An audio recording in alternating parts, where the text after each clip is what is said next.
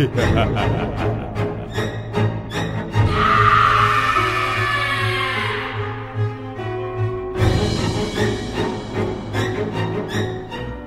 is Shocktober 14th, and today is the day that everybody's been waiting for because this is the day when Ryker returns. Damn straight. Thank you for giving me a pass on reminiscing on 75% not great slasher films. But hey, we're good. Yeah, so, I don't know if you've listened to the episodes yet, but Brett, my friend Brett, is a massive Friday the 13th fan, and he listens to our Shocktober episodes every year, and just he loves them, and he talks about how much fun it would be to do them, and I was like, well, you know what? I know that Ryker probably wouldn't want to sit and go through every single Friday the 13th movie, so let's maybe give you a crack at this, and let's do it. And then that also gives you a break. That means you have to record 13 fewer episodes. And that's totally cool, but you and I are talking beforehand. We need to get them back.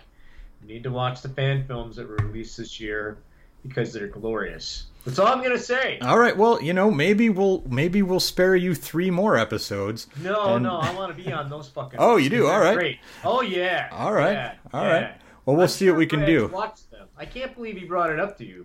You know what I'm saying? He didn't bring it up like, hey, you gotta watch this. Well, I'm sure he's seen them, but we'll see what we can do with my very limited freaking poor ass setup here.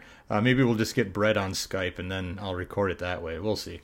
Either way, we should probably do the administrative stuff off the air, and let's talk about some horror movies, man. Yes.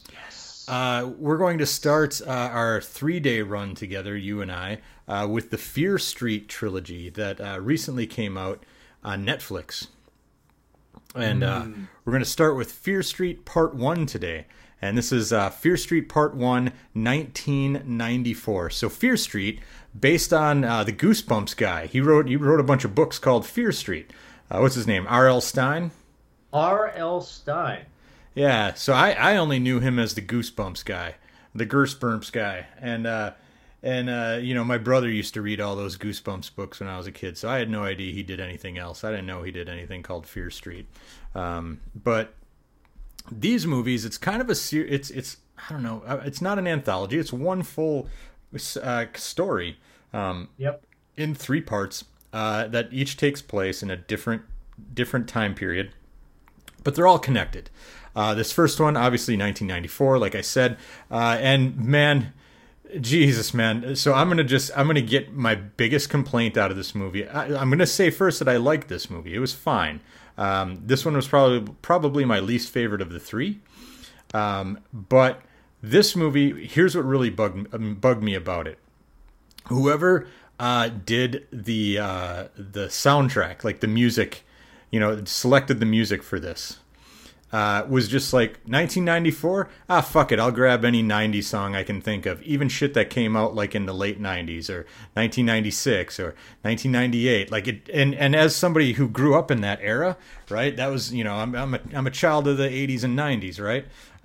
So as someone who grew up in that era, I could not help but every time some fucking song from like 1996 came on, I'd be like, wait a minute, that song wasn't out in 94, and I'd Google it, and I'd be like, sure enough, 1996, god damn it. You had one job, music director. You had one job. Pick songs from 94 or before.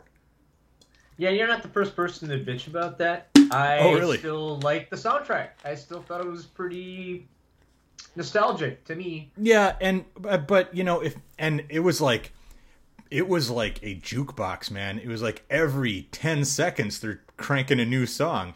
There had to be like 30-40 songs in this thing. So I guess he probably ran out of songs from 1994. I don't know. But anyway, that was one thing that as a guy who grew up in that era and was big into music in that era, I could not help but be taken out of it. But anyway, that's neither here nor there. Pretty pissed off by a little Prodigy Firestarter. Yeah. It's a Firestarter. Yeah. Which I love that song. Good. Yeah, 1996 Firestarter. Yep. Like I said, man, the dude or the woman or whomever, they had one job. One job. and they fucking failed miserably. Anyway, so this movie, or this series of movies, it takes place in this, like, a pair of towns. They're like neighboring towns, Sunnyvale and Shadyside, right? So, Yes. as you could probably expect, Sunnyvale, all the luck goes to the Sunnyvale kids and the Sunnyvale people, and all the good fortune shines upon Sunnyvale. Meanwhile, Shadyside, they're all like fuck-ups, delinquents, broken homes, bad luck, and murders. Most importantly, fucking murders. It seems like every now and then somebody just freaks out and starts killing people, right? And it's not like a serial killer like a Jason or a Michael Myers. No, this is just it's usually somebody who just randomly seems to get possessed and freaks out and starts killing people, right? Mm-hmm. So that's the curse of Shadyside. The movie opens with a mall, a typical 90s mall. You got your B. Dalton bookseller or Walden Books or whatever the hell it is, and then you got, I think it was B. Dalton, yeah. Yeah, and then you got your what's the fucking emo place that kids go to and cut themselves later? That would be Hot Topic. Yeah, Spencer Gifts. It was Spencer. That's right. You got Spencer. That's right. It was Spencer's. It wasn't Hot Topic. So anyway, and then all of a sudden this nerdy kid just starts freaking out and killing people, and that's kind of how the movie starts. And the kid gets shot in the head finally by the sheriff. And that's the end of that situation. And so that's kind of how the whole movie starts out. Where are the parents in this movie? I don't know. Do you ever see a parent in this movie? I see an older adult. You see the cop. Yeah, you see the cop in this movie. Well, no, shoot darn. The older woman that we find out who she is in 1978. Yeah, gotcha. Yeah. Yep. Yeah. The one who played I have to look her up. The one who played Britta in Community. Yes. Yeah. Whatever her name is. Anyway. But yeah, she's the closest thing to an adult figure in this whole goddamn thing. And you got the kid. What's that? Sheriff Good. Yeah, well, I suppose there's that. But you've got the brother and sister who they constantly show at home, but you never see their parents. So anyway, Jillian Jacobs. Yes. Is the closest thing to an adult in this thing. But anyway, so basically, the brother and sister, they kind of start discovering what's going on in the town. They start looking into things, and the brother is like, he's on the internet all the time, even though this is 1994 and like hardly anybody was on the internet. This guy's like hanging out in chat rooms, and they're talking about the conspiracy theory or the shady history of Shadyside. Yep. And they start putting the puzzle together that this shit has been going on for a long time, right? And their research takes them back to like 1978, which we'll get to tomorrow. But either way, what did you think of this movie, man? I had a lot of fun with this movie. Spoiler alert, I had a lot of fun with the entire series. I think it's really nostalgic. I think it's got a Halloween vibe to it. I'm a big R.L. Stine fan. I will unashamedly raise my hand and say I enjoyed Goosebumps too. I had a good time with that movie. Yeah, man. And lots of fun. I mean, I liked it a lot. I thought it was spooky, it was scary, but you know what was great is that, and we'll talk about more about this tomorrow, but they were not afraid to bring the gore. There's a scene that we're going to spoil in a minute at the end of this film. I'm like, oh yeah, because that was great. Like, no, I mean, I didn't like, I didn't like seeing someone say goodbye, but man, they went out in style, right? Like, hey kids, shut your eyes. You don't want to watch this, because that was awesome. Yeah. So well done. And I got a little bit of trivia about that particular scene. I had a really great time. Is it perfect? No. Is it a good Halloween watch? Fuck yeah. And if you've been sitting in a cave all summer long and you haven't watched this yet, get off your ass and watch it during Halloween. Nothing better than getting a good spooky, Halloween vibe on. And Fear Street is a great example of that. Yeah. I don't know, maybe it was just the mood I was in the night I watched it, but at first I was not impressed with it. They had a couple, you mentioned a particularly great kill. They had some, good scares. It started out like a lot like Scream for me. I was like, man, this movie definitely has a Scream vibe to it, and I'm digging it. And then I felt like it kind of got convoluted because I wasn't sure where they were going with the story, right? And I'm like, wait, who's this now? What's the deal? Like, they got to kill this person? What's going on? I couldn't keep track of all the threads. My simple pea brain just wants, what? Mass killer in the woods? Killing horny teenagers? Perfect. That's all I need. But you just spent 13 days talking about all that. Exactly. Yeah, Exactly. But this, this at first I was like, I don't know where they're going with this, and I don't know if I like it. We'll talk about it more in the coming days, but I'll just say that it pays off. Like, eventually I was like, oh, I get it. Okay, I see what they're doing. I thought, some of the dialogue and some of the exposition and stuff, I was like, it's a little sleepy, right? Putting me to sleep. But it paid off, and I'll say that if you watch this movie, or if you're watching this movie and you're like, where are they going with this? This is dragging out. This is all fucking convoluted. Stick with it because it pays off. I think so too. I had a good time. So, what are you gonna rate this sucker out of 5? Did they have the super soakers in this one? I believe so. Oh yeah, I'm gonna give this one 4 out of 5 bloody super soakers for sure. All right.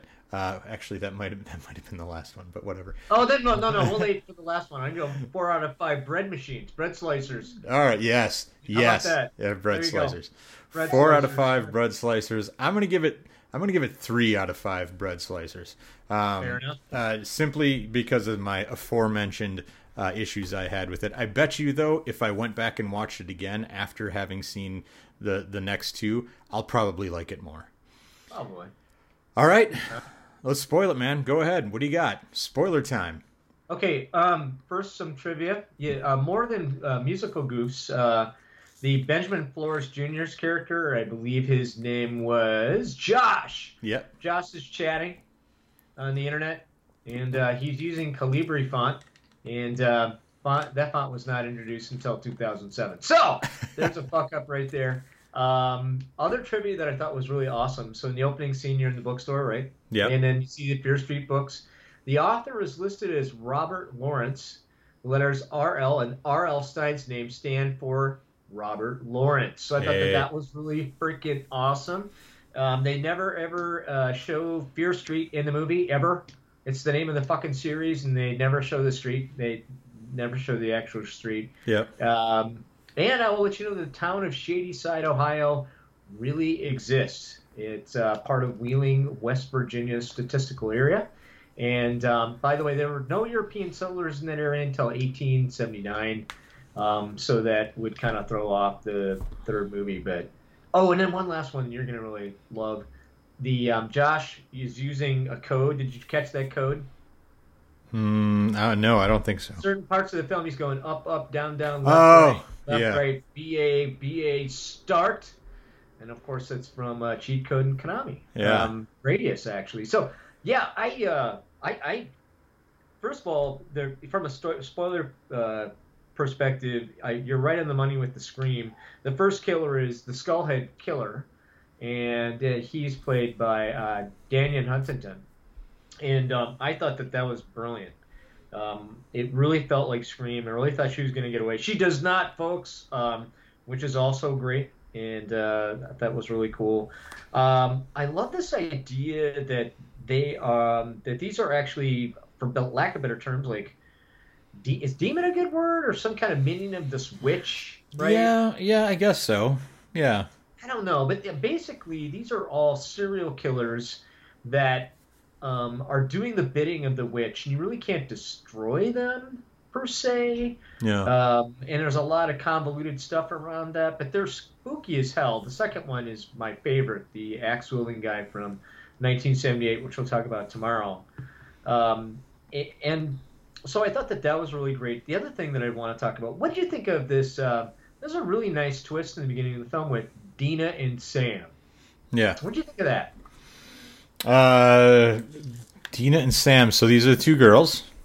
Right, but you are led to believe that Sam is a boy until they reveal it as that Samantha is actually her name and she's a girl. And I thought that was, it wasn't, I mean, it borderline for me is kind of like, oh, okay, we're going to go ahead and play this off. But I think the relationship worked, and I thought it was a really nice, I didn't read the book, so I don't know if it's supposed to be a girl relationship or not. Yeah. But I thought it worked, and I thought it was really well earned and really played off well for today's modern audience. I thought that was really awesome. Yeah, I get what you're saying now. Yeah, because I was like, wait, the twist? But yeah, that's right. I forgot at the beginning you just didn't really acknowledge it until they revealed who Sam was. So yeah, I liked it. Yeah. What'd you think of? Okay, well, let's just get to the scene at the end. They're running around the grocery store. Yeah.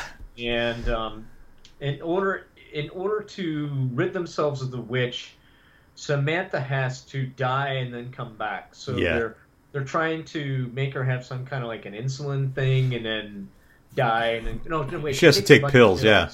Yeah. Because there are pill poppers in this movie, in these series of movies, druggies, so to speak. Yeah. They don't last very long. At any rate, they're giving her pills, so the minions are running around trying to kill everybody, and one of them takes, I think it was it Kate or Rachel? I can't remember. The pill popping chick. Oh, it's Kate. It's Kate. Thank you. I thought it was Kate. Yeah. They put her on a table. And at the end of the table is a bread slicer. Yeah. And I liked Kate. I didn't want to see Kate go. Yeah. But oh man. Oh, she went. Put her head right through the bread slicer. By the way, the director of this film pushed really hard for that scene. They said, who was the director? Lee Janiak. Yeah. And he's like, oh, that won't work. So they went and they got a watermelon. And they threw the watermelon through the bread slicer and it went like butter. And they're like, see? Yeah. That was amazing. Like, clapping my hands. Like, okay, that scene that's worth it right there. Really awesome stuff. Yeah. It was fun. I thought it was well paced. There's a lot of. It's an interesting thing, and we'll get into tomorrow. How they tell the story is very interesting because now we're going to go back, right? Mm-hmm. And I was wondering if that would work. Mm-hmm. Spoiler, it does. Yep. So that was really great. All right, man. Well, we will talk about Fear Street 1978 tomorrow.